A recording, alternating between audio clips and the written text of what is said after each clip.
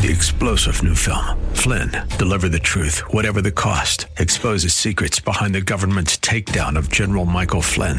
Flynn knew what the intel world had been up to. He ordered the first audit of the use of contractors. This set off alarm bells. He told the truth. He was the most dangerous person for Donald Trump to hire. They had to get rid of Flynn. Flynn, deliver the truth, whatever the cost. Available now. Watch it today. Go to salemnow.com. salemnow.com.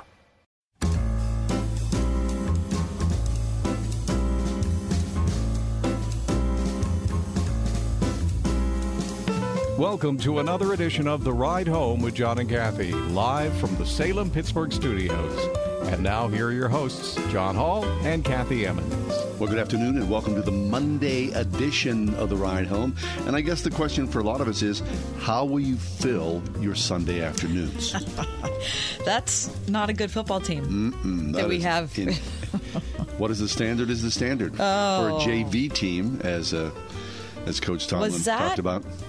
Like an unbearable 3 hours of life. Wretched. It was absolutely wretched. I kept thinking, surely this isn't going to... We'll turn this around. Yeah. This will click into gear. I don't know why you're eternally optimistic. I don't know why either. But it must be growing up here. I gave up maybe midway through the fourth quarter, and I should have long before that. I fell asleep because I watched it last night. Okay. I fell asleep in the middle of the fourth, and I'm so glad that I did because I was so much happier sleeping than watching that debacle. Yeah. So Kenny Pickett in surgery, apparently. Already had surgery this morning. So what's the deal? I mean, what kind of surgery? I was thinking about this. I've had ankle surgery. What kind of surgery can you do on your ankle that you can be back on the field in 2 to 4 weeks? That seems... it seems optimistic. It seems crazy, doesn't it? Yeah. Mm-hmm. I mean, I think we just have to assume he's out for the rest of the year. The thing's a total debacle. It's a total debacle. Mitch Trubinsky? Mitch, I mean...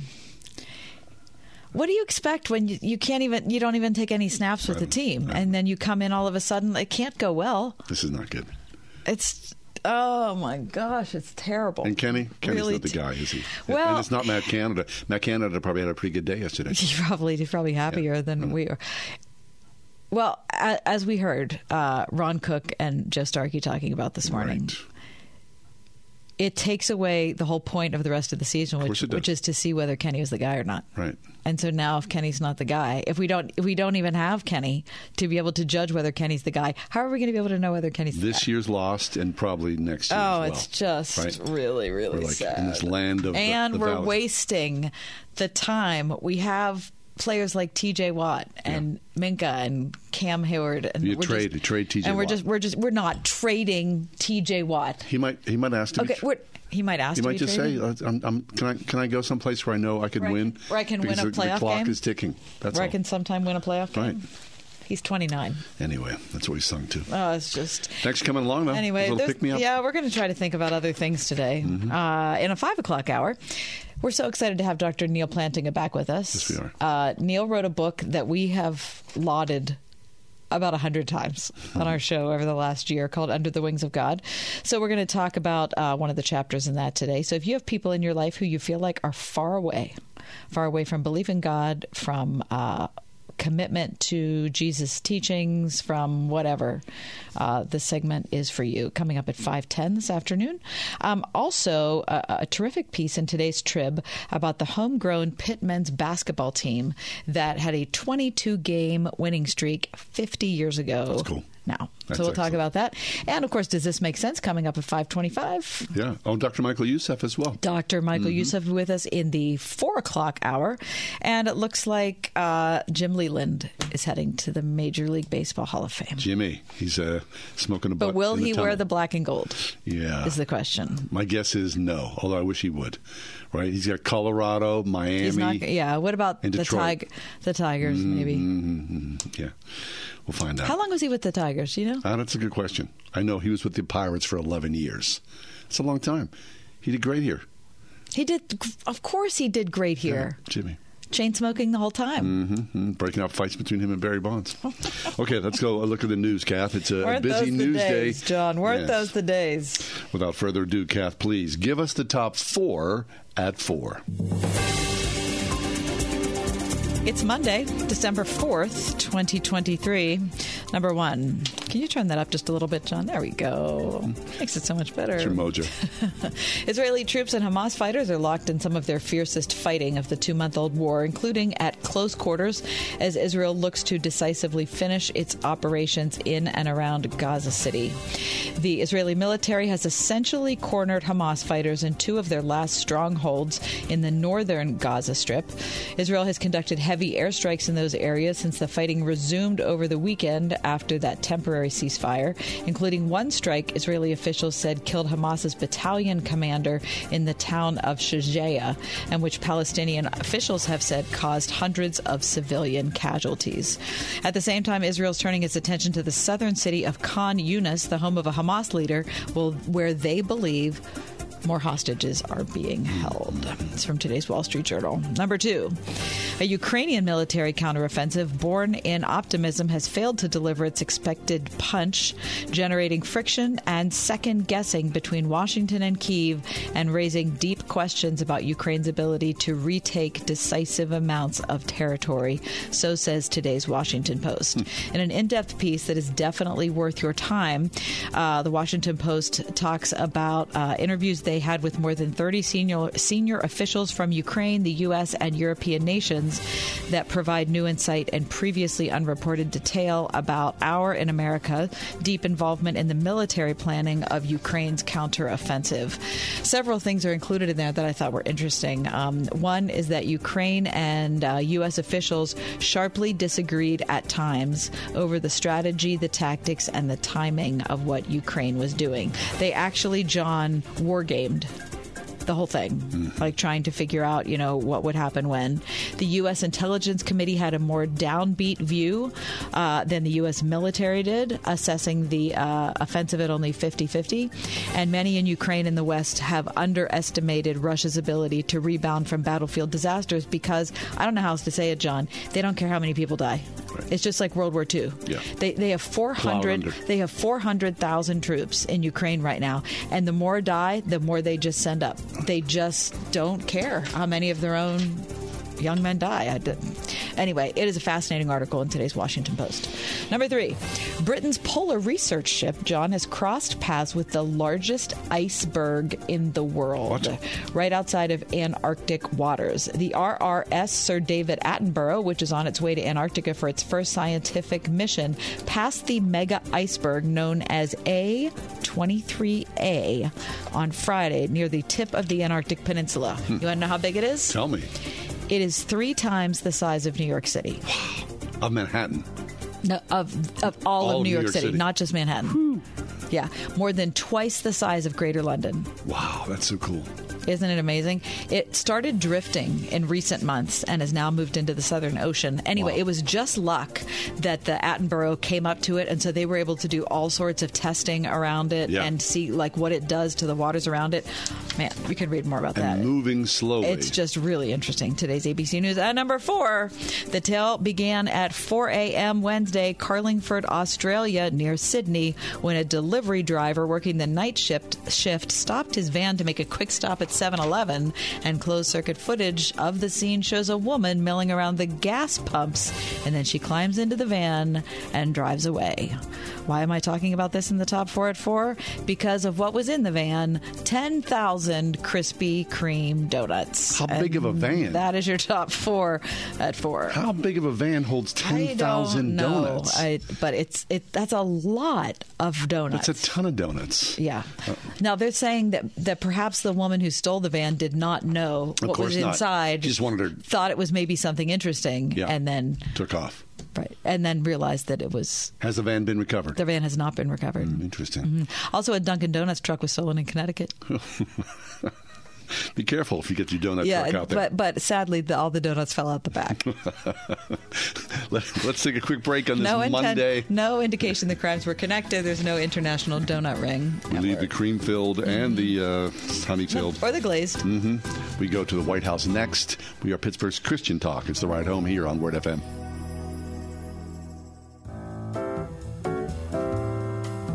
It's Monday. That means our first guest out of the chute is Greg Clugston. Greg Clugston joins us as the SRN News White House correspondent. He brings us up to date about goings-on in and around the nation's capital, the nation, and the world. Greg, welcome back. Well, thank you, John and Kathy. Happy Monday, and I guess here we are in December already. Yes, is it too early for me to say Merry Christmas to you? No, it's not too early. No, thank you. Excellent. I hope you receive it gratefully. Okay, so Israel and Hamas, the fighting, first of all, it's back on. But I think more notably, it seems to be at its highest pitch, the most feverish fighting since the start of the war.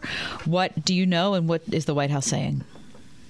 You're right, Kathy. As promised by the Israeli authorities, the Israeli government, once the ceasefire was over and it sort of fell apart, late last week, after several days of releasing hostages and prisoners, and those exchanges were taking place.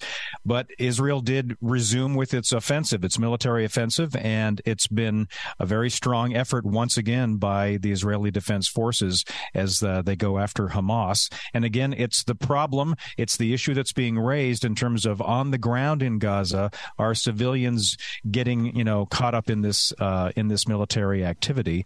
And obviously you have Israel and the U.S. and others are accusing Hamas of hiding in places like underneath and inside hospitals and behind civilians. So it's very hard to go after Hamas without, civilians getting in the way. The problem for the White House and for President Biden is he's been very vocal about standing shoulder to shoulder with Israel in going after these terrorists, but he's also starting to get more vocal pushback from his allies on Capitol Hill. You've got Bernie Sanders and another group of Democratic senators who are basically saying they want better commitments from Israel about what they're doing militarily before the U.S. might move forward on additional military assistance. In other words, money. And so the White House is feeling pressure from, Israel and other allies of Israel, as well as Democrats on Capitol Hill. And that's where things stand right now. So it's a very delicate line that the White House has to walk, don't they, Greg? Absolutely. And the administration at the same time, John, is urging Israeli and Hamas negotiators to get back to the bargaining table and try and figure out how they can restart ceasefire talks.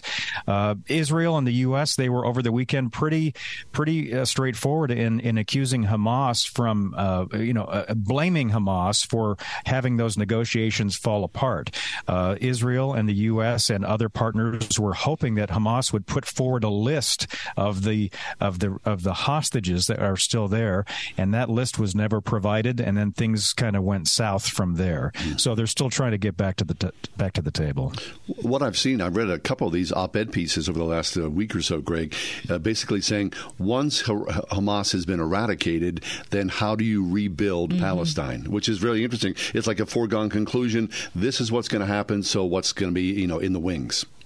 Well, that is something else that the administration is already thinking and talking about publicly. You have the Secretary of State. You have even the defense minister or the chief of defense at the Pentagon, Lloyd Austin, talking about these in their negotiations with their counterparts as well. What does post-war Gaza look like? Would it be an occupied territory? Would there be Palestinian leadership in place? Those are all, of course, very thorny issues, and when you throw that into the mix of a combustible war situation that we're seeing right now, there are no easy fixes here. Greg Clugston was with us from SRN News. Greg, let's move from Israel and Hamas to Ukraine and Russia, war number 2. Right. And so obviously you have the White House not only asking Congress for money to send to Israel's defense in the tune of some $14 billion. The White House is also wanting an additional $61 billion for Ukraine to beef up its military, to help its economy continue in the fight against the Russia invasion. And a letter was released either late last night or early this morning from the White House budget director that says essentially the money that has already been allocated is about to run out by the end of December, and that Ukraine would be essentially, hit at the kneecaps on the battlefield if this money were to dry up. So this has been a request that we've known about for a few weeks. The president has put forward this package of military aid all together with Israel and Ukraine, as well as some other items in a $106 billion package. But there is resistance from Republicans on this. They're hoping to have some border security changes here in this country at our southern border as a part of the discussion. The White House isn't really talking about that right now, and they're essentially putting the press, the full court press on Congress right now. But we'll have to see if Republicans are willing to move on this matter. While we're talking about that part of the world, Evan Gershkovich, who is the Wall Street Journal reporter who's been detained on charges of espionage in Russia, I was going to say celebrates, but celebrates is the wrong word. Marks 250 days of detainment. Of course, a lot of attention to that on today's Wall Street Journal homepage. Any commentary from the White House about that? Well, this question comes up periodically to White House officials, and their response, much like it is about any American who is detained overseas, wrongfully held in the view of the United States, is that efforts are continually ongoing to try and bring home these people, including Evan Gershkovich of the Wall Street Journal. The editor-in-chief, as you maybe read in the paper today, said that 250 days is too many. 250 days is too many, obviously. And so they're wanting to put that pressure and keep that on not just Russia, but the United States as well. But these diplomatic discussions about hostage releases, obviously it's very sensitive. And as the White House and the administration, and it's not just this administration, but previous administrations have often said that they need to be very careful about what they say publicly about these negotiations so they don't essentially sabotage their own efforts. And so the latest response essentially from the White House is we're still trying to get him home as soon as we can. God bless him. Greg Clugston from SRN News. Greg, let's look at, leave the wider picture of world news and to go into your backyard. George Santos, the drama queen of Congress, has been exiled. Talk to us about George Santos. Yeah, so we had this vote on Friday. Expelled from Congress, you had 105 Republicans in the House join nearly all the Democrats. So to kick him out of Congress, 311 to 114 was the vote. It was not even close. And, of course, this all came after that blistering ethics report about Santos's conduct.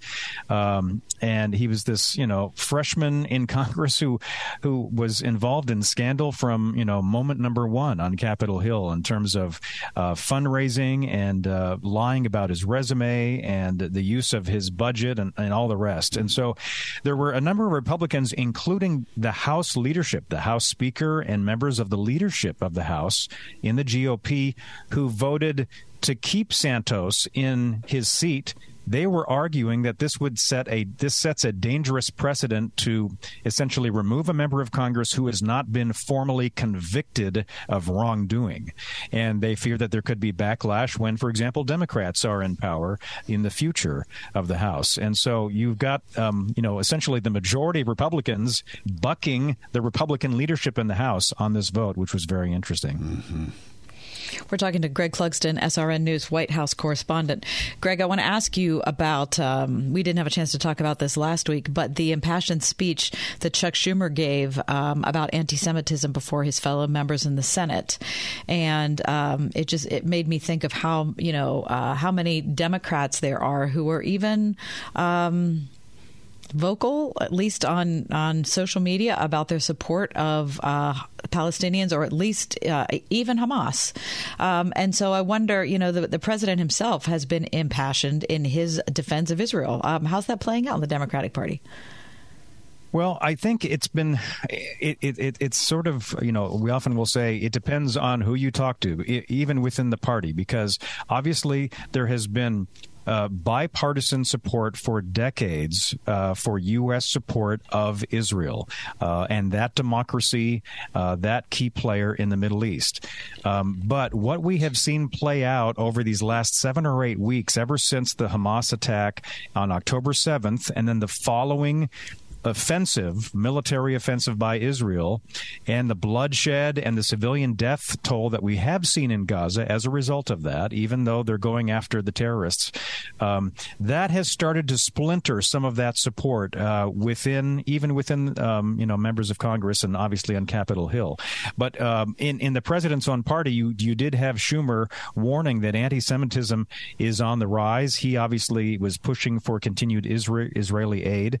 And I think it's fair to say at the same time that even those, including President Biden, who have been very vocally supportive of the Israel military efforts, have at the same time said, look, there needs to be an ongoing effort by Israel to be as careful as possible so that civilian deaths are kept and injuries are kept to a minimum, if not zero. But unfortunately, in war, it's hard to ask for zero. Yes.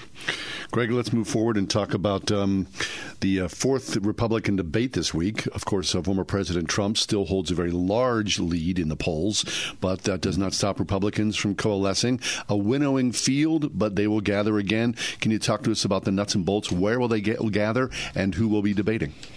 It's happening in Tuscaloosa, Alabama this time around, and it's going to be Wednesday night for 2 hours, starting at 8 o'clock Eastern Time. It's going to be carried on the News Nation cable news channel and also on their app, and I think also the CW network. So they're trying to get some broadcast folks, because not everybody has News Nation on their cable systems. It's one of the smaller but up-and-coming, conservative-leaning news networks. So you're going to have that as the event location.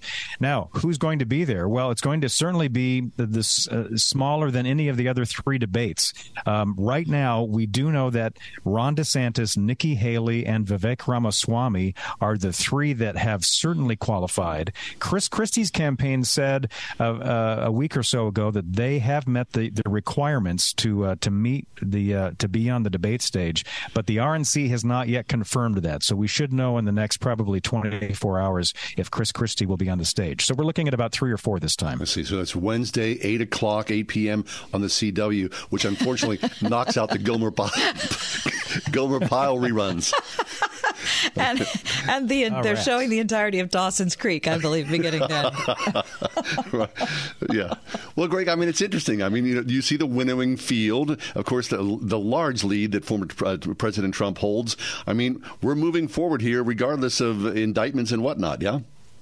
We are, and there is consolidation obviously in the field. We saw Tim Scott drop out. We had the former Vice President Mike Pence drop out, and some of the others that are still running and haven't suspended their efforts, but are not qualifying. They're not hitting the donor threshold or the polling threshold to make it onto the debate stage as laid out by the RNC. So it is consolidating. I know Nikki Haley. We've talked about this the last couple of weeks. She has received some support from like the Koch network in terms of the a big grassroots conservative movement and potentially millions of dollars of advertising. So that was a big boost for Nikki Haley, but her donors are reaching out sort of privately and quietly to some of the donors and backers of Chris Christie, saying we really need to consolidate further, and they're trying to test the waters to see if what the willingness on the Christie campaign is to back off and to throw support to Nikki Haley.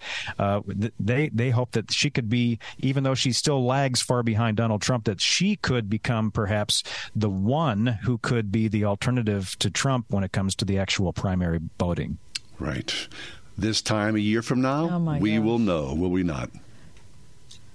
Unless it's a contested election. Well, don't even say that, Greg. Unless the Supreme Court's weighing in.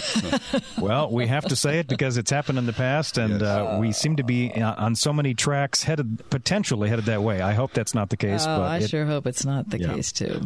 Greg, it's always a pleasure. Thank you so much for chiming in with us. You give us a good overview of international, national, and, of course, local D.C. news as well. So thank you so much. You're welcome. My pleasure, guys. Thanks. Greg, before you leave us, I just need to ask you about the upcoming poem that you're going to be, I would assume, writing for the White House Press Corps. And will we be able to look forward to that over the next weeks? It is in progress right now. It's oh my gosh, the creative journey is already, you're already on it? Mm-hmm. Yeah, I usually start that right around Thanksgiving holiday weekend, and that's what happened again this year. So it's on the way. It's maybe halfway finished, at least in my view. Nice. And I am scheduled to present it to the White House press basement Christmas party on December 15th. So we're just a couple of weeks away. Oh, Good. my goodness. So then we can get it on the 18th of December, right? Just a few days after. You absolutely can. Yes. Oh, Greg, We will. It's thrilling to know that the edifice is being built even as we're speaking. Mm-hmm. And this is the silver anniversary. This will be year number 25. Oh, holy smokes. Greg. I think there's a book in there, Greg. I'm telling you. Mm-hmm. Very nice. Well, we'll see how this latest chapter goes. Excellent. The White House Basement, Potluck, and the Christmas Poem. Greg Clarkson, always a great pleasure. SRN News White House correspondent. Thank you.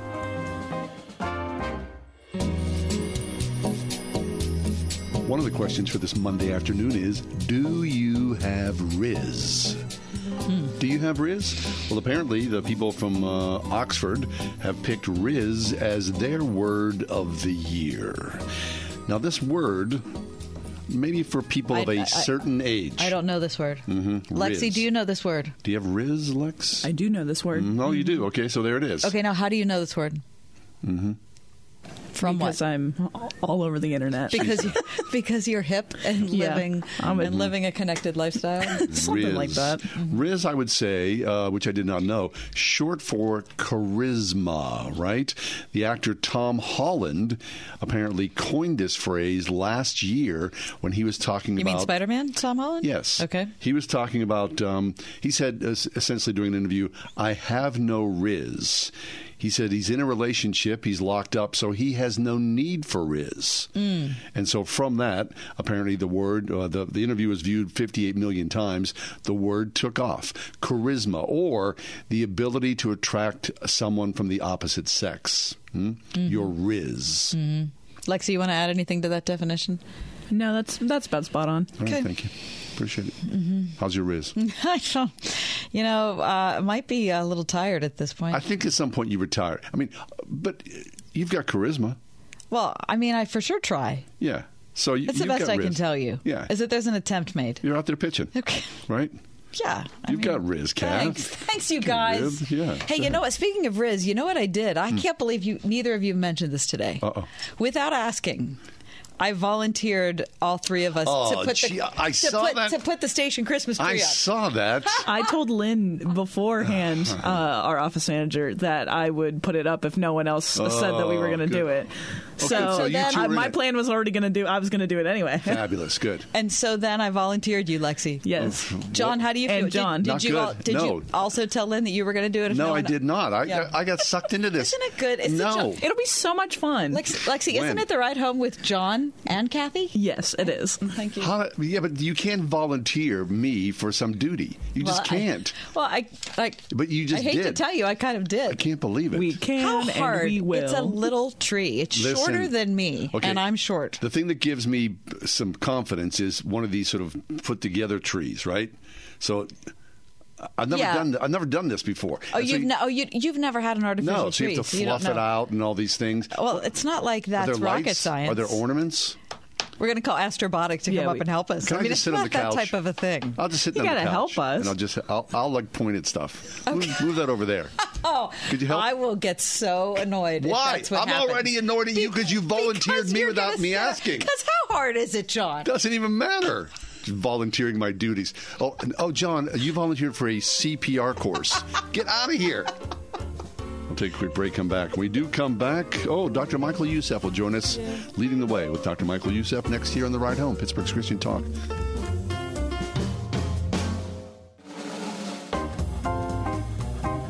Happy to have Dr. Michael Youssef back on The Ride Home. Michael is the host of Leading the Way, which is heard right here on Word FM at 6:30 a.m. weekdays. Dr. Michael Youssef has a brand new book out. It came out in early November. It is titled How to Read the Bible as If Your Life Depends on It. Dr. Youssef, the book sounds a little apocalyptic, does it not? It is, and deliberately so, because I used to be part of the mainline denominations. And I left when we lost the battle for the Bible, whence the undermining of the Scripture, and started with all kinds of, it's your interpretation. Now they deny it altogether. Now, that same argument that I experienced or lived 40 years ago, that I'm reliving it with the evangelical churches. We have mega church pastor who's telling other pastors that we need to get unhitched from the Old Testament. They get mega churches all over the country who are telling people, well, you can't really defend the Bible, and therefore you don't defend it. And the truth is, this book has taken me 52 years to write in reality, because it basically, it's a condensing of my entire life and ministry and my conviction of the authority of the Word of God as inspired by the Holy Spirit, as infallible Word of God. And so I show in the book and explain why, from Genesis to Revelation, it's a one theme, it's one book. Of course, the Bible exposes people's failures and sin and judgment and so forth. Those are things that are important. The Bible doesn't take the characters and wash them and starch them and put them in a cellophane paper and put them on a pedestal and say, now be like that. No, they show us warts and all. So the Bible is trustworthy and must be believed. If a person is going to be eternally saved and making it to heaven, must do what Jesus did. He affirmed the authority of the Old Testament, which was his Bible. He quoted Noah, he quoted from Jonah, he quoted from Daniel. He basically said, I came to fulfill, I came to complete the Old Testament. I often say the Old Testament is like a house, but lacks a roof. And so the New Testament is that roof that makes that house complete. We have one book, not two books, like a play, Act 1, Act 2. One without the other doesn't make sense. And so those who are going around in the evangelical world saying, let's dump the Old Testament, it's like going and say, your building is a beautiful building, but the foundation, we can't see it, we don't need it, let's bomb it. Well, how long would the building stay? We talk to people on the ride home Monday through Friday here, Dr. Youssef, and, we hear a similar thing, that people who are working in areas, whether they're writing or pastors, who are focusing on the scriptures are kind of having an explosion of popularity, so to speak. People are interested, and I guess there's probably not a mystery as to why, because all of us tend to turn to places where we can find actual truth. That's exactly right. That's exactly right. As I call it, they're digging a hole, and the more they dig, the more they are buried in that hole. And unfortunately, for now, but you're exactly right, it's just a matter of time, the line of demarcation has already begun between the remnant, the true believers, and maybe God is already starting to separate the sheep from the goats and the wheat from the chaff. And maybe the separation already begun. But regardless of that, I think you're exactly right. It's just a matter of time when the genuine believers, those who know and love Jesus, are going to say, I'm not going to put up with this. I need to go where people who trust the Word of God to be the Word of God. Dr. Michael Youssef is with us. His brand new work is called How to Read the Bible as If Your Life Depended Upon It. Michael, if someone does not read the Bible presently, what would your invitation at this second be to them? Well, this is what actually drove me to write the book, because 10% of believers, of Christians, read the Bible daily. 18% read it maybe once or twice a week. Now I'm saying, how can you say, I am breathing today, so I'm not going to breathe tomorrow? And that biblical illiteracy, really, it's what brings us full circle to what we started with. It's biblical illiteracy that's bringing this kind of mess that we're in morally, psychologically, spiritually, sociologically. And therefore, I am pleading with people everywhere, please read my book, but don't ever use any of my books as a substitute for the Word of God. This book is going to make you so excited, so enthusiastic about reading the Word of God that you will never stop reading the Word of God. That's really the purpose of the book. Dr. Michael Youssef, How to Read the Bible as If Your Life Depended Upon It. Dr. Youssef, thanks so much. It's a very timely title that we definitely need in this country. So thank you for being with us today here on The Ride Home. My pleasure. Okay, so we've got 2 copies of How to Read the Bible as if your life depended upon it. If you'd like to have your very own copy and you've not won anything from Word FM in the last 30 days, how about be caller number 7 and 8 at 800-320-8255, 800-320-8255 to get your very own new copy of How to Read the Bible as if your life depends upon it from Dr. Michael Youssef.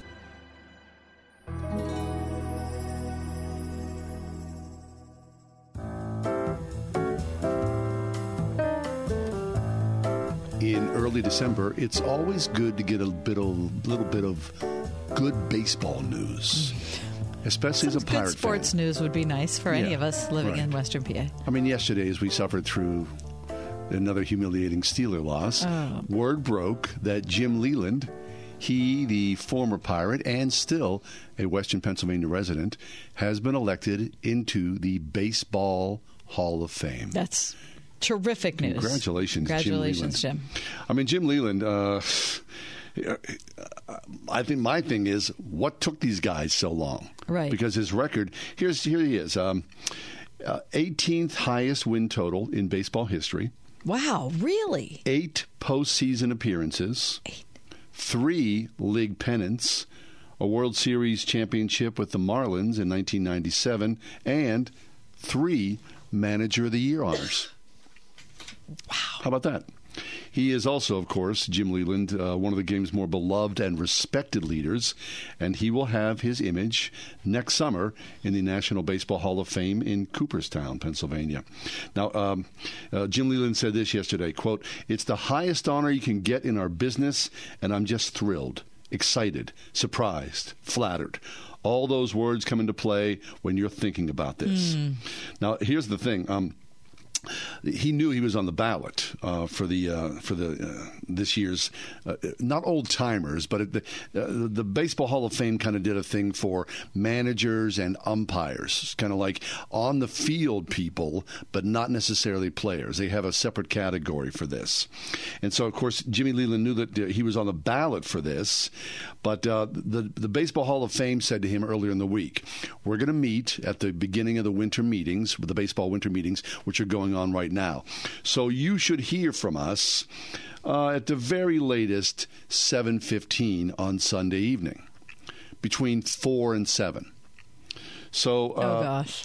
He said, the time was coming by. It was like 6:30, 6:45. He said, I just had enough. He said, I've been standing by the phone waiting. And he said, I just went upstairs and I laid down on the bed. And I was resigned that I just wasn't going to make it again, that I wasn't going to do this. And I was laying there in my bad feelings. And he said, my son went upstairs. And at a little after 7 o'clock, the phone rang. And wouldn't you know it, it was the Hall of Fame. And all those bad feelings washed away. And there I was. He said, I thought when I didn't get up by 6:45, it wasn't going to happen. So I just kind of went up and laid down. And then the phone rang. I couldn't believe it. Of course, Jim Leland, a favorite of fans and reporters, beloved here in Pittsburgh. I mean, finally brought back some sustenance to a long-suffering team. Some respectability. Right. The Bees, the Killer Bees, Barry Bonds and Bobby Bonilla, and Andy Van Slyke, those great teams of the early 90s. You thought they were going to be this World Series champion. Well, they were so close to being in the World Series, and foiled at the last minute. Jimmy Leland won a combined, his record is 1,769 wins across 1,728 seasons in the dugout. As I said, 3 division championships with Barry Bonds. He led the Pirates in 1990, 91, and 92. And then, of course, he helped orchestrate the upstart Marlins' surprising surge to October glory in 1997. After a sour single season in Colorado and 6 years on the shelf, he helped bring back championship calendar baseball to Detroit with an 8-season run with the Tigers that included the American League pennants in 2006 and 2012. And even after he retired from Major League, the dugout, he kept winning. He was at the helm for Team USA's first World Baseball Classic in 2017. So Jimmy Leland, congratulations. So the question is, It's up to him to decide what team he goes in as. Does he go in as a Pirate, as a Marlin, as a Rocky, or as a Tiger? Right. Because on everyone's plaque in the Hall of Fame, there's like this beautiful plaque, which is made by a local company here in the city of Pittsburgh. These plaques, on their plaque, they've got the image of the ball player wearing the cap. Will he go in as a Pirate? My guess is, if I was guessing, that he won't. But I sure wish he would. Me too. Will he go in as a Marlin? He can't go in as a Marlin. Who's going to go in as a Marlin? Will he go in as a Tiger? Yeah. He won't go in as a Rocky. No. Mm-hmm. But the Pirates is what he should go in as, right? And how many seasons was he here? 11. And he was longest with the Pirates. Yeah, he was. He was longest with the Pirates, but I heard him say yesterday, I got my start with Pittsburgh. Well, you did much more than get your start here, Jimmy. I mean, heck, you made it work.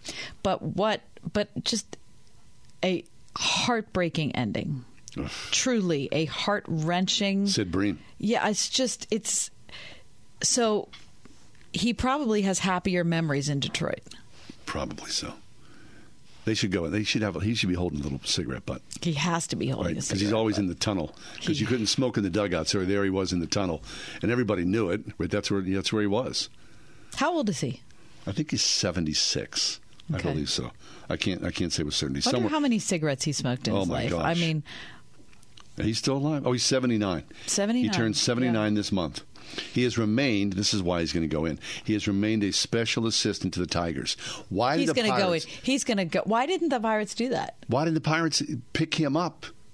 I mean, as a special assistant, he's going to go in as a Tiger. I think he's going to. Yeah. I mean, he's had a longer association with the team as on the whole there as he has here. And of course, the Pirates. Well, that's. Wouldn't it be great though to go to Cooperstown and see him be inducted? I've never been to Cooperstown. Oh, it's fabulous. Is it? Oh.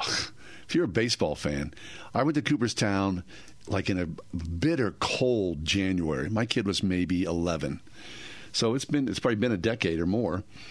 We went up there. We just had a blast. And it's a good time to go in the dead of winter because the crowds tend to overwhelm in the summer. Mm-hmm. And you just take your time.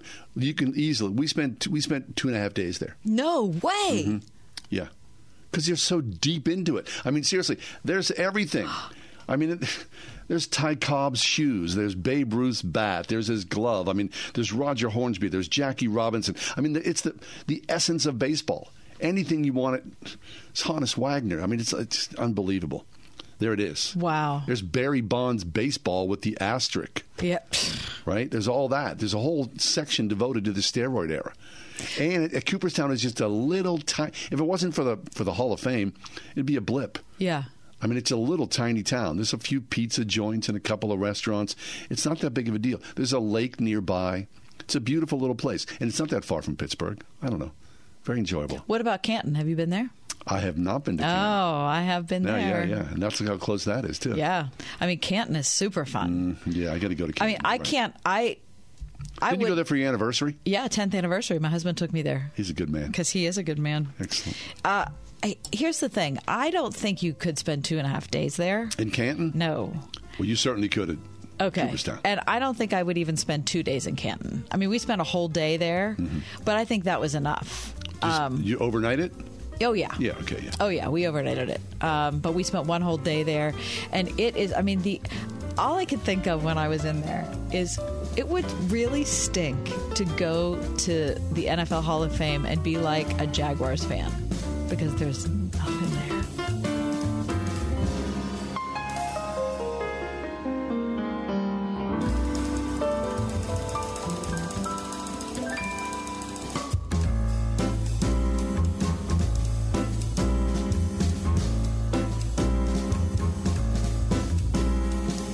Welcome to another edition of The Ride Home with John and Kathy, live from the Salem-Pittsburgh studios.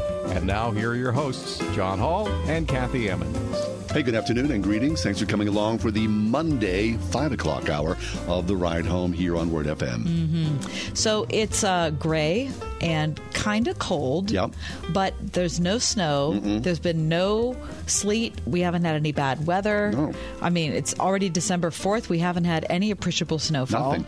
I don't really think there's anything we can complain about. I mean, the weather during yesterday's Steeler game was awful. Holy, that was I crazy. mean, not as bad as the football from yesterday's game, but it was. Those delays, that's a new thing, isn't it? Whenever there's lightning. Yeah. Then they clear the stadium. But I don't know. I remember that happening maybe 6 or 7 years ago. Really? Yeah. It's a weird game. That game went on forever. Didn't it? I was so happy. I watched it on tape. Of course Fast forward over the whole thing. I was so glad. It was a long afternoon of suffering. Yeah. I got up there during one of the breaks and I'm like, I'm just going to make some junk food. I don't even care. I did. I went and got the... What'd you make? Little spring rolls. Oh, great. In what's that thing called? The hot... the microwave? No, air fryer. Oh, the air fryer. Yeah, the hot thing. Yeah. No, we bought some spring rolls at Costco, and I was like, oh, yeah. And they like these little nice chunks with some plum sauce. Okay. It's very nice. Great. I'm sitting there. Do you do that during the rain delay? Oh, yeah. I mean, what the heck am I going to do? And you were thinking you were going to come back to some sort of like representation of Steeler football. No. Oh, my Had I known, I would just shut it off and taken a nap. Such is life. Anyway, coming up in this hour of the program, really excited to have Dr. Neil Plantinga back with us. He's going to be with us in just a couple of minutes to talk about his new book, and more than the book, he's going to be talking about what it means when there are people in your life who are far off. I don't mean far off physically or geographically, but people who are just far away from God, disinterested, resentful, angry, whatever it is. And maybe you're that person who's hearing me talk now. Anyway, if you are, then stay close because we're going to have a conversation about what it means to be far away from God in just a little bit. And for the rest of this hour, 24 best places to go in 2024. I'm looking forward to that. How about 23? Where'd you go in 23? Well, yeah, but I mean, 23 is almost over. So if you want to go somewhere, you have to hurry up. Anyway, 24. And does this make sense coming up at 5:30? Very nice. Okay, good. But before we do any of that, I want to talk about a great article in today's Trib, John, about the homegrown Pitt men's basketball team that won 22 games in a row 50 years ago. That's so cool. Now, here's the thing. This isn't a sports show that we do here every day. Although we do talk about sports. We do talk about sports a lot because we love sports. But the thing that jumped out at me about this article is that the people who made the difference in 1973 Pitt men's basketball were all people who grew up here. Locals. They were all locals. That's so cool. They were all locals. It says December 4th, which is today, 1973, Pitt men's basketball started a 22-game winning streak that stands today as the longest in program history. There were 18 and 16-game streaks during the Jamie Dixon years. Ben Howland's 01-02 team won 22 in one stretch, but needed 25 games to do it. But there never has been a longer period of sustained success at Pitt to compare to what Coach Buzz Rydell, and I'm guessing that's how you pronounce the name, his men stacked up one victory after another, going 83 days between defeats. That's great. The unique aspect of the story, again, reading from today's Trib, is that maybe Rydell and assistants Fran Webster and Tim Gergerich didn't need to travel the U.S. looking for players because there were 18 on the team and 12 were from Western PA. Excellent. They said we were playing for more than Pitt. We were playing for our hometown because we all had Pittsburgh blood in us. So the article goes on to talk about Kirk Bruce, who's from Belts Hoover, Billy Knight from Braddock, Tom Richards, point guard from Moon, Mickey Martin of Baldwin, Crafton native and Canavan High School's Jim Bola, Ken Wagoner from Beaver Falls, Scott Nedrauer from Ringgold, Bob Shrewsbury from Avalon, Frank Boyd from Oliver High School, Marvin Abrams from Highlands, and Sam Fleming from Fifth Avenue. Outstanding. That's just like tapping the surface of what the article is about. But if that interests you and you're longing for a time when Pitt had a sustained streak like that, Pitt basketball didn't look very good against Clemson yesterday. So that was their first loss in the ACC.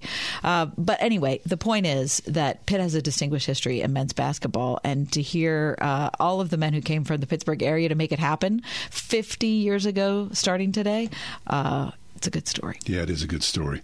But we're spending a lot of time in Pittsburgh sports looking back, are we not? Yeah, I know. Right? I know. Oh, the glory days, right? Jimmy Leland and the Pirates. I know. And the Super Bowls of past and Pitt football. It just feels like, come on, we're going to turn the corner? No, you know what? This is the time of year. I was thinking about this last night after the game. When you just decide that you love the game for the game and you're going to watch other teams and you're going to enjoy it. That's where I am. Okay. That's fine. It's always better, though, when your team's in it. Of course. Isn't it? Yes. Who wants to watch other teams? Well, I mean, seriously. I'm going home tonight to watch Don't Tell Me, because I still don't know who won the Eagles and 49ers last night. I kind of kept myself in a little bubble, said I wouldn't hear it, and we're going to watch it tonight. I'd rather watch a movie. Would you? Yeah, kind of. Okay. Yeah, pretty much. I mean, no, I like the game. I mean, and it is nice when it's not your team because you don't have the angst involved in it. Yeah, right. I feel more emotionally healthy. I know. Watching Philadelphia and San Francisco. Right. Good grief. Anyway, coming up next, Neil Plantinga. We're going to talk about All Who Are Far Away. You've reached us. Thanks for coming along for today's Ride Home. All of us have family members, friends, people, who we love and know and want them to know the love of Jesus. But how do you do that? How does that work? Dr. Neil Plantinga is back with us again. Neil Plantinga is a senior research fellow at the Calvin Institute of Christian Worship and president emeritus of Calvin Theological Seminary in Grand Rapids, Michigan. He is the author of many books, of which the chief among us here in the past year or so has been a little book that is just deeply packed with theological and Christian truth. Under the Wings of God, 20 Biblical Reflections for a Deeper Faith, and we've been going through it. Neil, welcome back to the show. Glad to be back. So, Neil, you've written here in a meditation on the second chapter of Acts. So for people who are familiar with the scripture, they would recognize that as Pentecost, which is the coming of the Holy Spirit. For people who've never read the Bible, they think, okay, I've probably never heard the word Pentecost. What does it mean that the Holy Spirit came, Neil? Well, it's not as if the Holy Spirit had never been there before. Pentecost is a particular outpouring of the Holy Spirit on the disciples to launch the mission of the church. And it was accompanied by some signs, some extravagant signs, tongues of fire, a mighty rushing wind, and some miraculous ability of the disciples to speak and understand languages that they hadn't learned. But the real miracle of Pentecost has to do with the work of the Holy Spirit in regenerating human hearts. So it's a major celebration of the church and launches the Christian mission. Neil, I think we're all familiar, most of us familiar with the idea of Pentecost and the tongues of fire, the little flames over the apostles' heads. Can you talk to us about that from your perspective? I mean, is that a reality? Was it a fire over someone's head? What does that look like in your life?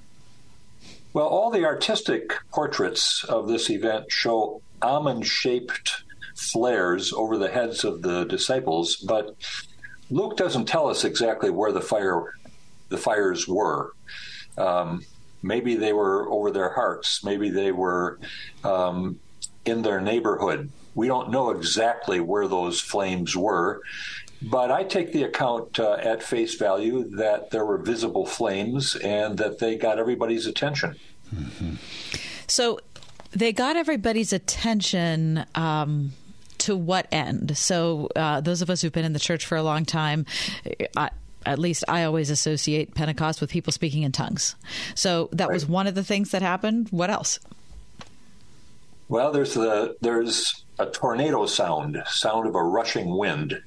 There are these flames, and there are miraculous speakings and understandings of languages that people hadn't learned before.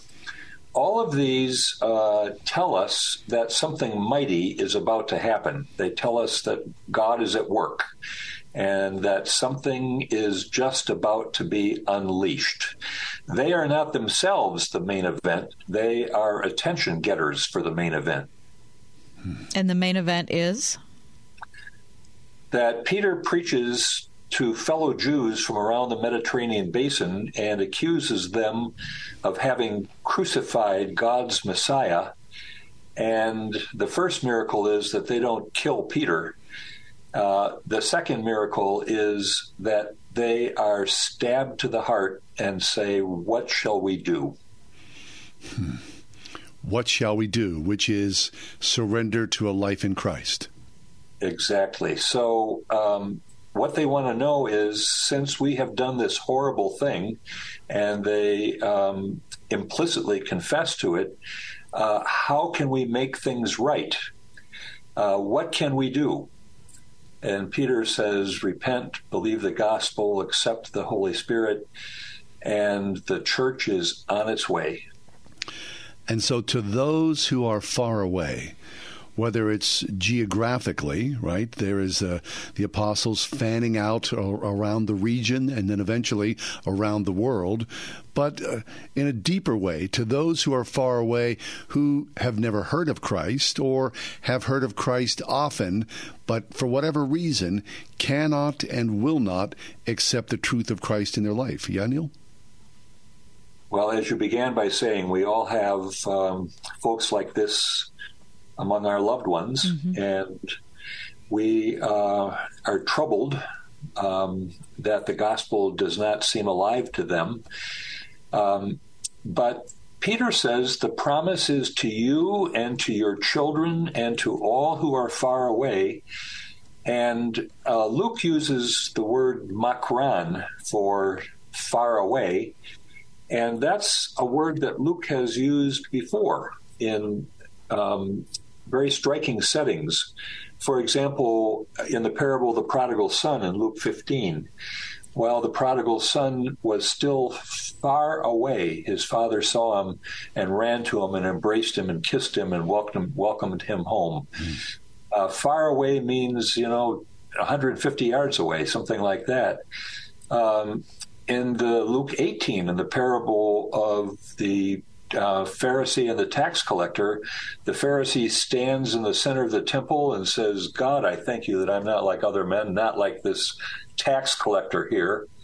And Luke says that the tax collector was standing far away. He was far away from the center of Jewish acceptability because he did this dirty job for the Romans to collect taxes. Peter himself, after he has denied Jesus, followed him at a distance, far away. And so when Peter says the promise is for you and for your children and for all who are far away, I think Luke means us to understand that Peter believed that he himself was one of those who was far away, but that the promise was for him as well. It's a spine-chilling moment in the in the Acts of Luke, and tells us something about God's long reach for those who are far away. So the call, Lord Jesus Christ, have mercy on me, a sinner. Yeah. That's that initial step towards humility, confession, acknowledgement of sin, not going to God and saying, but look at all the good things I've done. Just going to God instead with, I'm a wreck. Yeah, I'm a wreck. Right. And my thought is that that's the usual way in which God gets somebody's attention, by doing a mighty work in their hearts so that maybe for the first time in their lives, they say, "God, be merciful to me, a sinner." But God can get at a human heart from a lot of different directions.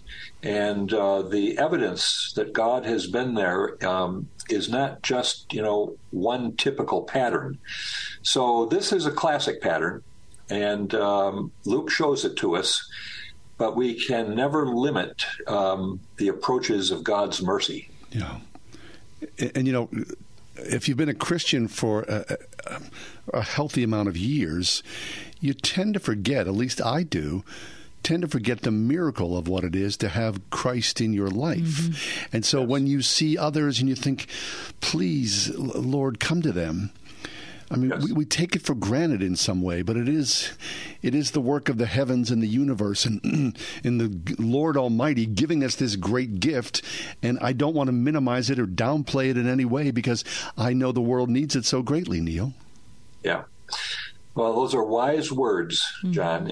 And I think that one of the things we come to understand is that the regeneration of a human heart is a mighty work of God. Human hearts can be cold, they can be hard, they can be calloused, they can be indifferent. They can have all kinds of barriers and defenses against the oncoming gospel. But when God does the work of regeneration, this is a miracle no less in power than creation itself or the resurrection of the dead, the regeneration of a human heart by the mighty work of God. Yes. And I think if you're fortunate enough, and if you're certainly an older person, we've all seen it. I believe that a lot of us have seen this, where you give up hope for family members or a friend, and you think, Lord, this is just never going to happen. And then God finds a way, and a little tiny crack becomes a wider gap, and before you know it, that person has accepted Christ as their Lord and Savior, and there's exultation in your own heart and in your family, but of course the new believer as well. So it does happen, and I believe that prayer is the essential element to move this energy forward, that God will work and see the brokenness of this person and change their lives like He's changed yours and mine. I think that's exactly right. And that a good part of our faith has to do with waiting on God to do the miracle we long for in the lives of those we love so much. The book is called Under the Wings of God, 20 Biblical Reflections for a Deeper Faith. We've been talking to Dr. Cornelius Plantinga. Neil, we only have a minute left. But let me ask you about those of us who are hearing this conversation, John and I, who are part of it with you. We think of the people in our lives who we long for them to have a relationship with God, and but how do we pray? Do you have any, tips, any experience in this regard? How do you move on day to day? What I do, and I can't claim it's the all-purpose recipe, but what I do is to bear in mind, always at the back of my mind, the people I am longing to see converted, revolutionized, moved into a life of faith. And I have a steady little pressure in the back of my mind that wants to refer them to God. And I pray that I myself may be a worthy model, testifier to the gospel, so that they are never diverted or distracted from the gospel by anything that I would do or say, but that they would find something in how I conduct my life that makes them see that this is attractive, compelling, important, and finally life-changing. Amen to that. Neil, it's always a pleasure. Thank you so much for your time and for your great wisdom. Thank you, John. Thank you, Kathy. Absolutely. Listen, if you're looking for a Christmas book for someone you love, and maybe they don't want an 800-page book, and maybe it might be too daunting or intimidating, this is neither. But there's so much depth to it, and so much that we can learn from it. Under the Wings of God, 20 Biblical Reflections for a Deeper Faith.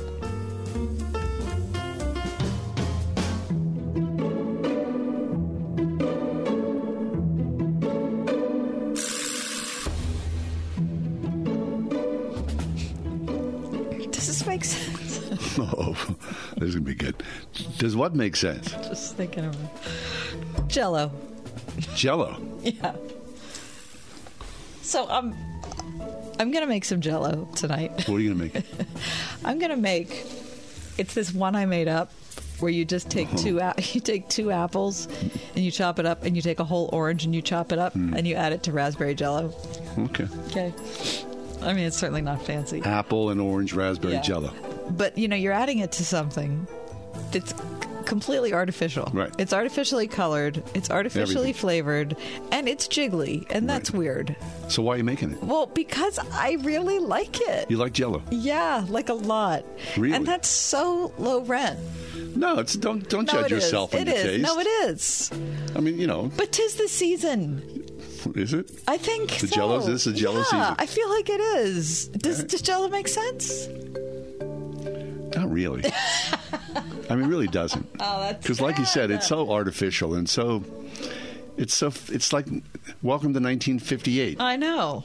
But you like it, so that's enough. I don't just like it.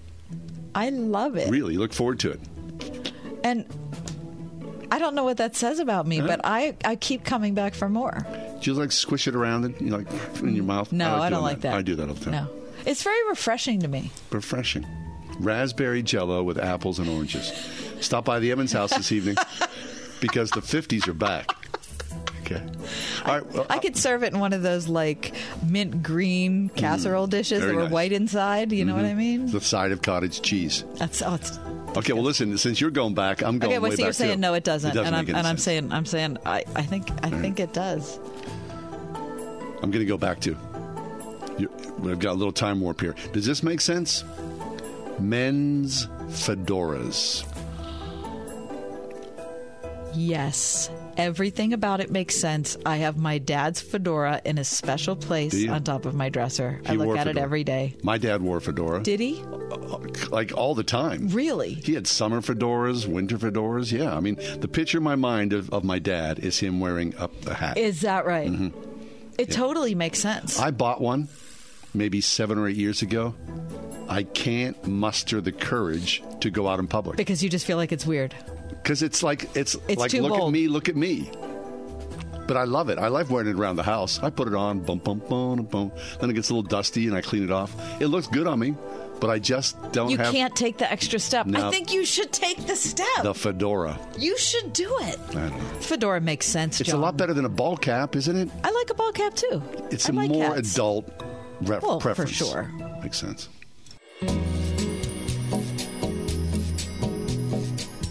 So here it is, December 4th. It's hard to believe. Where did this year go? I don't know. You say this every year. I don't know. But this year especially. I don't know. Did you travel at all this year? Where'd you go? Yeah, I went to Nashville. Okay. Spent a week in Nashville. I think that was the only place I went. Last Christmas, I went to New Jersey. Doesn't count. Oh, I went away for the summer vacation, as did you. I had a summer vacation. Yeah, I went to Maryland, and you went to North Carolina. I did. I went to the Outer Banks. Okay. Totaled my car. Sorry. But that's a whole other story. It is. All right, so Traveler, Condé Nast, the travel magazine. Yeah, listen. Man. If I could get that regularly, the print, and I would have the time to just sit on my sofa and look through it. Why don't you subscribe to it? Because I'll never have time to look at it, and then it will pile up, and I'll just be filled with self-loathing. Do you subscribe to any magazine? Yes. What do you subscribe to? Better Homes and Gardens, Southern Living, Country Home. Oh, my gosh. Three. Mm-hmm. How often do I read them? Never? You don't read them? I do when read you're them. Excited whenever they come? I am. I get very excited when they come, and then I don't look at them. Mm-hmm. It's very stupid. Yeah. We out of nostalgia, I subscribe to Birds and Bloom, which sat on my in-laws' dining room table. Mm-hmm. Whenever we go visit, I go, oh, there's Bird and Bloom. So I subscribed to it, thinking, I was honoring my wife. Going, oh, look, I need a little piece of home there for you. She was like, why? That's the worst magazine. Why did you subscribe to that? So it's kind of funny. On Saturday, Saturday came the last edition of it after my subscription runs out, which I was kind of relieved. Mm-hmm. Anyway, Travelers, Condé Nast Travelers magazine, they have the 24 best places to go to travel in 2024. Oh, okay. Okay, so we're 3 weeks away. We're making plans for next year? Yes. Okay, where are we Wouldn't going? it be nice, okay? Okay, so these places, first of all, if it's Condé Nast, you have to think you have to have deep pockets. Well, yeah, because everything there. You're not going to the Outer Banks. No, or and they're not Nashville. going to Nashville. I promise you that. Okay. So I believe this may be in some sort of, it's in alphabetical order. So let me just take you to the very first place, which is Accra, Ghana. Oh. Mm-hmm. Oh. Ghana. Accra Okay. has steadily been cementing its reputation as the continent's capital of cool. Yeah. A reimagination of Pan-African heritage has ignited the city's foodies, leading the way in the Ghana Food Movement, a network of food change makers intent on making sustainable food sexy again. I don't know what that means. With the May 2024 opening of its Link Up Kitchen in the buzzing Osu neighborhood, this meeting place test kitchen will house the movement's popular Dine and Dance series in Accra, Ghana. So then they go into Ghana. They talk about the art festivals and all the different gatherings, the music, the state-of-the-art cultural institution coming. The Pan-African Heritage Museum will open in 2025. I mean, I've never been to Ghana. I would love to go to Ghana. Mm-hmm. I would love to go. Yep. How about Budapest, Hungary? Oh, listen, that's been on my list for 5 years. It's right on the Danube. Yeah. The Parliament building is one of the most beautiful buildings, in my opinion. Really? In Europe. It's spectacular, and I would love to go there. Okay. Budapest. Believe me. Are you offering me a trip? No. Okay. Is there anybody out there? Yeah, that would like to offer us a trip to Budapest? Right. Or come with us. Come with us. Sure, why not? Okay, here's where I want to go. French Polynesia. Fine. Can you imagine? Oh, would that be something else? Mm-hmm. All eyes may be on Tahiti this year, which I'm not quite sure why. A village on the south coast and home to one of the deadliest waves in the world. That's it. How about this? 2024, the Paris Olympics and competition, the surfing section will be held in Tahiti. I didn't know that. Mm-hmm, mm-hmm. Okay. Okay, but French Polynesia, a sublime blue territory of 118 islands, continuing its dedication to mass tourism. I don't know. I don't want to be where the masses are. No, but just the words. But the whole... Yeah. The vibe of French Polynesia. That's what I was thinking. Yeah, that'd be very nice. Long way. Long way. But so what? 118 islands? That'd be so cool. How about the Kimberley in Australia?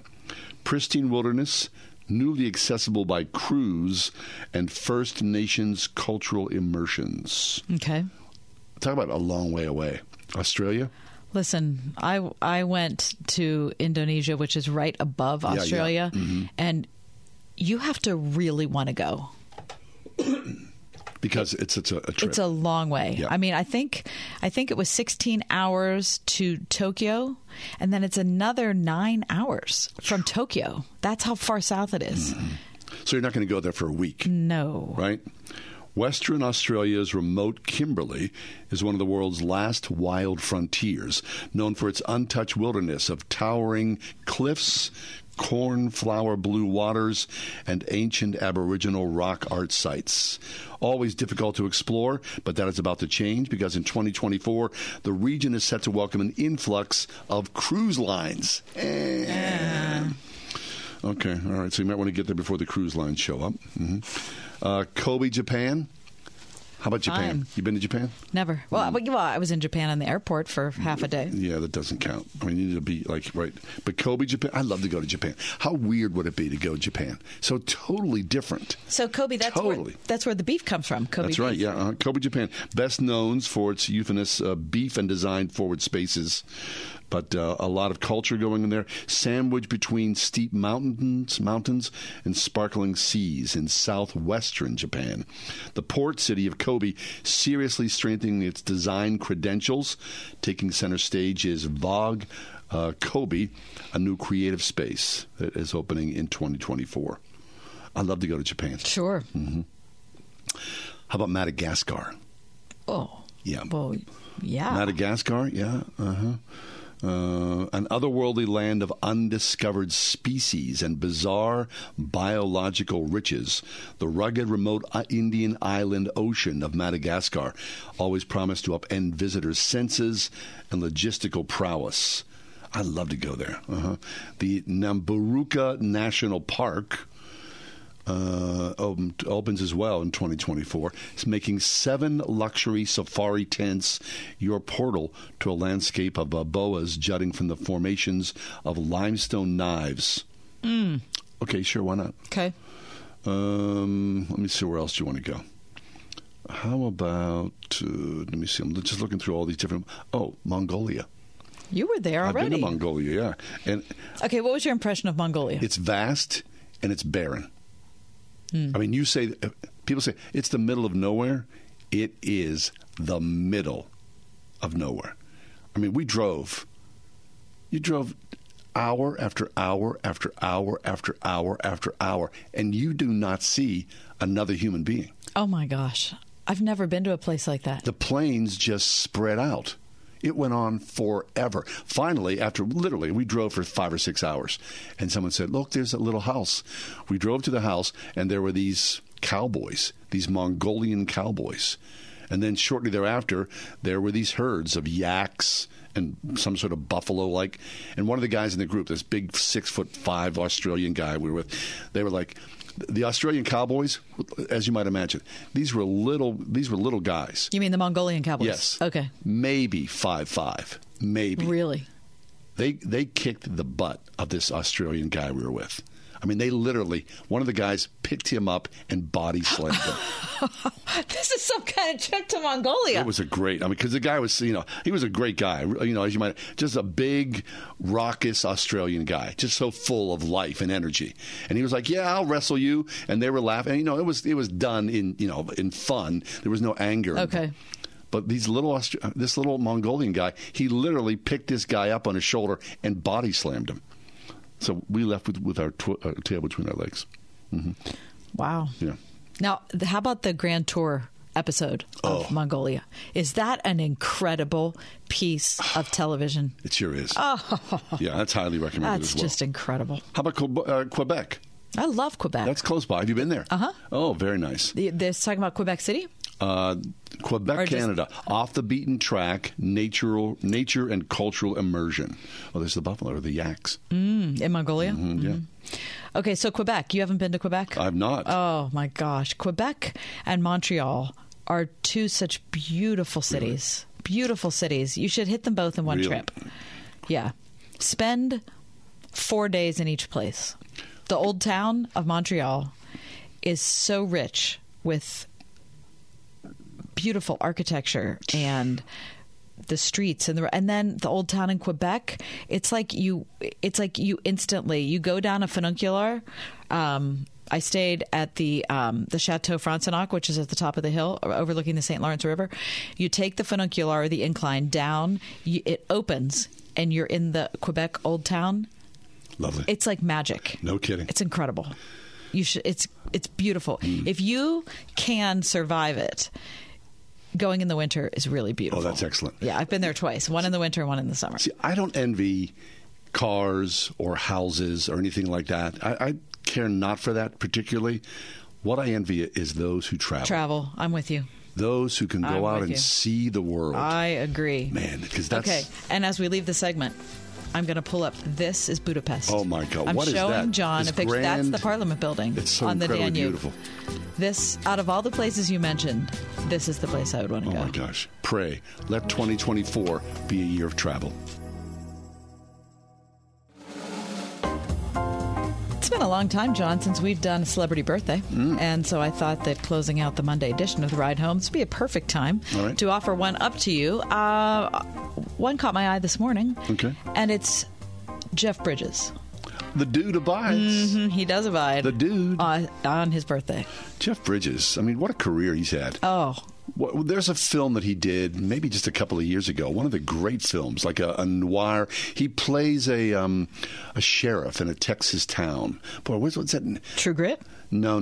This is like a modern day story. Listen, True Grit is one of my top 20 favorite films. I love True Grit. I think it's called. I think the film is called Hell or High Water. Okay. It's a great movie. Yeah, I'm going to look at that. Let's look that up. Would you mind? I think it's the Jeff Bridges, like maybe from just a few years ago. Anyway, Sea Hunt. Sea Hunt. That was his dad. His dad, but he appeared in Lloyd Bridges. Mm-hmm. He appeared in Sea Hunt as a kid. His brother Beau. The Fabulous Baker Boys. Right. Remember that movie? Michelle Pfeiffer. Yeah, it's a long career of really excellent work. Old. He's an old dude. How old do you think he is? 78. 74. 74. He looks older, doesn't he? He looks a lot older. Mm-hmm. And he has maximized that. He sure has. He has absolutely. Okay. Well, you hear him talk now. He's got that old man and sort of... doesn't he sound fabulous? He does. He's got that like sort of gumbo sound. Okay, so I'm going to bring up a couple classic films of Jeff Bridges. Right. The Big Lebowski. Now listen. It's not for kids. No, it's not for a lot of people. Right. It's not for a lot of people. It's definitely not for kids. No, but I mean, it is John a classic. Goodman. Yep. Turturro. Right, John Turturro. Who else? The little guy who he bowls with. You know. Former New York City firefighter. Everybody's out there yelling at the radio. I mean, it's a great cast, and it's just it's such a ridiculous movie, The Rug. It is an absolutely ridiculous movie in every way. Julianne Moore was in that too. Steve Buscemi. And who's the guy who passed away? One of the Philip Seymour Hoffman. Yes. Yep. Who plays So Far Against Type. I mean, So Far Against Type. It's a really Crazy Heart, which I never saw. Oh, he plays a kind of a country cowboy down on his luck. That's a good film. Is it? Oh, it's an excellent film. Doesn't surprise me. Yeah. I already mentioned True Grit. I can't express how deeply I love that film. So True Grit was a remake of the John Wayne classic. Mm-hmm. And only the Coen brothers has the chutzpah to think, because the original True Grit, off the charts. Excellent film. Excellent film. I think this one's so much better. I think it is. It's so much more beautiful. Sure. It has so much more pathos to it. It has more grit to it, to be honest with you. Yeah. I think I just absolutely love it. Starman. Oh, yeah. That's from the 80s. It's from 84. It's a video game thing. Is it? Yeah. Okay. The Old Man. The series, The Old Man. Yep. Mm-hmm. John Lithgow and him. Yep. And On the Road. And maybe from Arrested Development. I can't think of what her name is. It is...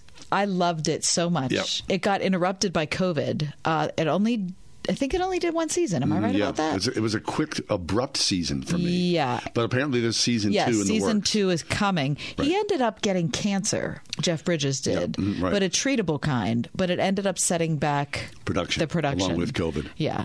Jeff Bridges is one of those old, sort of rare Hollywood guys who has been married forever. Yes, he has been married forever. Mm-hmm. Hell or High Water is the movie you were talking about, film. 2016. You should watch that. Hell or High Water. That's an excellent, I'm telling you, that's an excellent movie. Chris Pine, who I think is great. It's a really, really good film. Ben Foster, Jeff Bridges, and no one else I've heard of. Yeah, it's a family. It's a little family drama. These guys are up to no good, and there's Jeff Bridges. Okay. All right. I'll look into that. Yeah. I'm just looking here. Anything else? Internet Movie Database. Yes. I mean, it's so much. He does have so many things. I'm just trying to pick like the things that most people would know. Seabiscuit. Oh, yeah. I never saw that. What? Didn't you? What? I know, and I never read it either. It's a precursor to Louis Zamperini. I feel, I feel badly about it. That's a great film. Very 1920s, 1930s. Okay. Nice period. What about The Old Man? So it's a story about two guys who were involved in intelligence work decades previous. And do not want to go back And they end up kind of like Godfather 3, where I keep trying to get out, but they keep dragging me back in. They keep on doing it. Right. So Jeff Bridges and John Lithgow their characters are played by themselves and also by younger versions of themselves. Yep. So it's kind of a time thing where you go back and see what's happened and what's going on now. And also Judging Amy. She stars in it. Yeah. Okay, look, if you go back to Jeff Bridges... Can't think of what her name is, Amy. I mean, the Fisher King with Robin Williams, that's a great film. Never saw that. I mean, Robin Williams plays two type, and so does Jeff. I mean, it's an excellent film. Tron, that's the video game. Oh, yeah. Okay. How about Against All Odds? Oh, that's a little sizzle film. Oh, Against All Odds, you mean with Rachel Ward? Yeah, Oh, yeah. He's in that. Oh, he is it. He is. Oh, yeah. I didn't know that. Okay. Yeah. Crazy Heart, of course. He was in King Kong, of all things, which was a debacle. Thunderbolt and Lightfoot with Clint Eastwood. I mean, that's way, way, way back. Okay. The Last Picture Show. Oh, really? Sybil Shepherd. That's 1971. That's a great film, too. Yeah. Tucker. Did you ever see Tucker? Oh, it's a great story about like post-World War II, and it's a true story where a guy is like kind of like Elon Musk in a way. He starts his own car company, and the powers that be conspire against him. You know, General Motors, Ford, Dodge. They're like, you can't have a new car company. Yeah, it's a true story. It's a great film. We talked about the Fabulous Baker Boys, which we loved. I didn't love that. Oh, didn't you? Oh, it was yeah. Fine. I don't think it's like a great film. Okay, I'm not saying it's like you're going to win an Academy Award. Jeff Bridges' spouse is Susan Geston. They've been married since 1977. Excellent. Congratulations to that couple, right? Yep. I mean, can you imagine what that's like, living like that? Because he goes away and shoots a film. He's gone for months on end. Yep. Right? Might be the secret to a lot of marriages. I'll see you, babe. I love you. I'm going to go shoot a film. Okay? They met while filming Rancho Deluxe, which was on a ranch where Geston had been working as a waitress. They have 3 daughters who were born in 81, 83, and 85. Very nice. I'm proud of their father. Happy birthday. Would you say 74? Mm-hmm. Much younger than I thought. Yeah. Anyway, happy birthday to the dude who abides. The Ride Home with John and Kathy, a production of Salem Media Group. 3-star General Michael J. Flynn, head of the Pentagon Intelligence Agency, knew all the government's dirty secrets. He was one of the most respected generals in the military. Flynn knew what the intel world had been up to. He understood its funding. He ordered the first audit of the use of contractors. This set off alarm bells. The explosive new documentary, Flynn, Deliver the Truth, Whatever the Cost, uncovers the facts behind this scandal. Flynn told the truth. He was the most dangerous person for Donald Trump to hire. I find out the worst enemy that I'm going to face in my life is right here in America. They took my assessment and they wanted me to change it. And I was like, I'm not changing it. They had to get rid of Flynn. With in-depth interviews, archival footage, and never-before-seen personal records of the man behind the headlines. I just felt like I was drowning. Flynn, Deliver the Truth, Whatever the Cost. Available now. Watch it today. Go to salemnow.com. salemnow.com.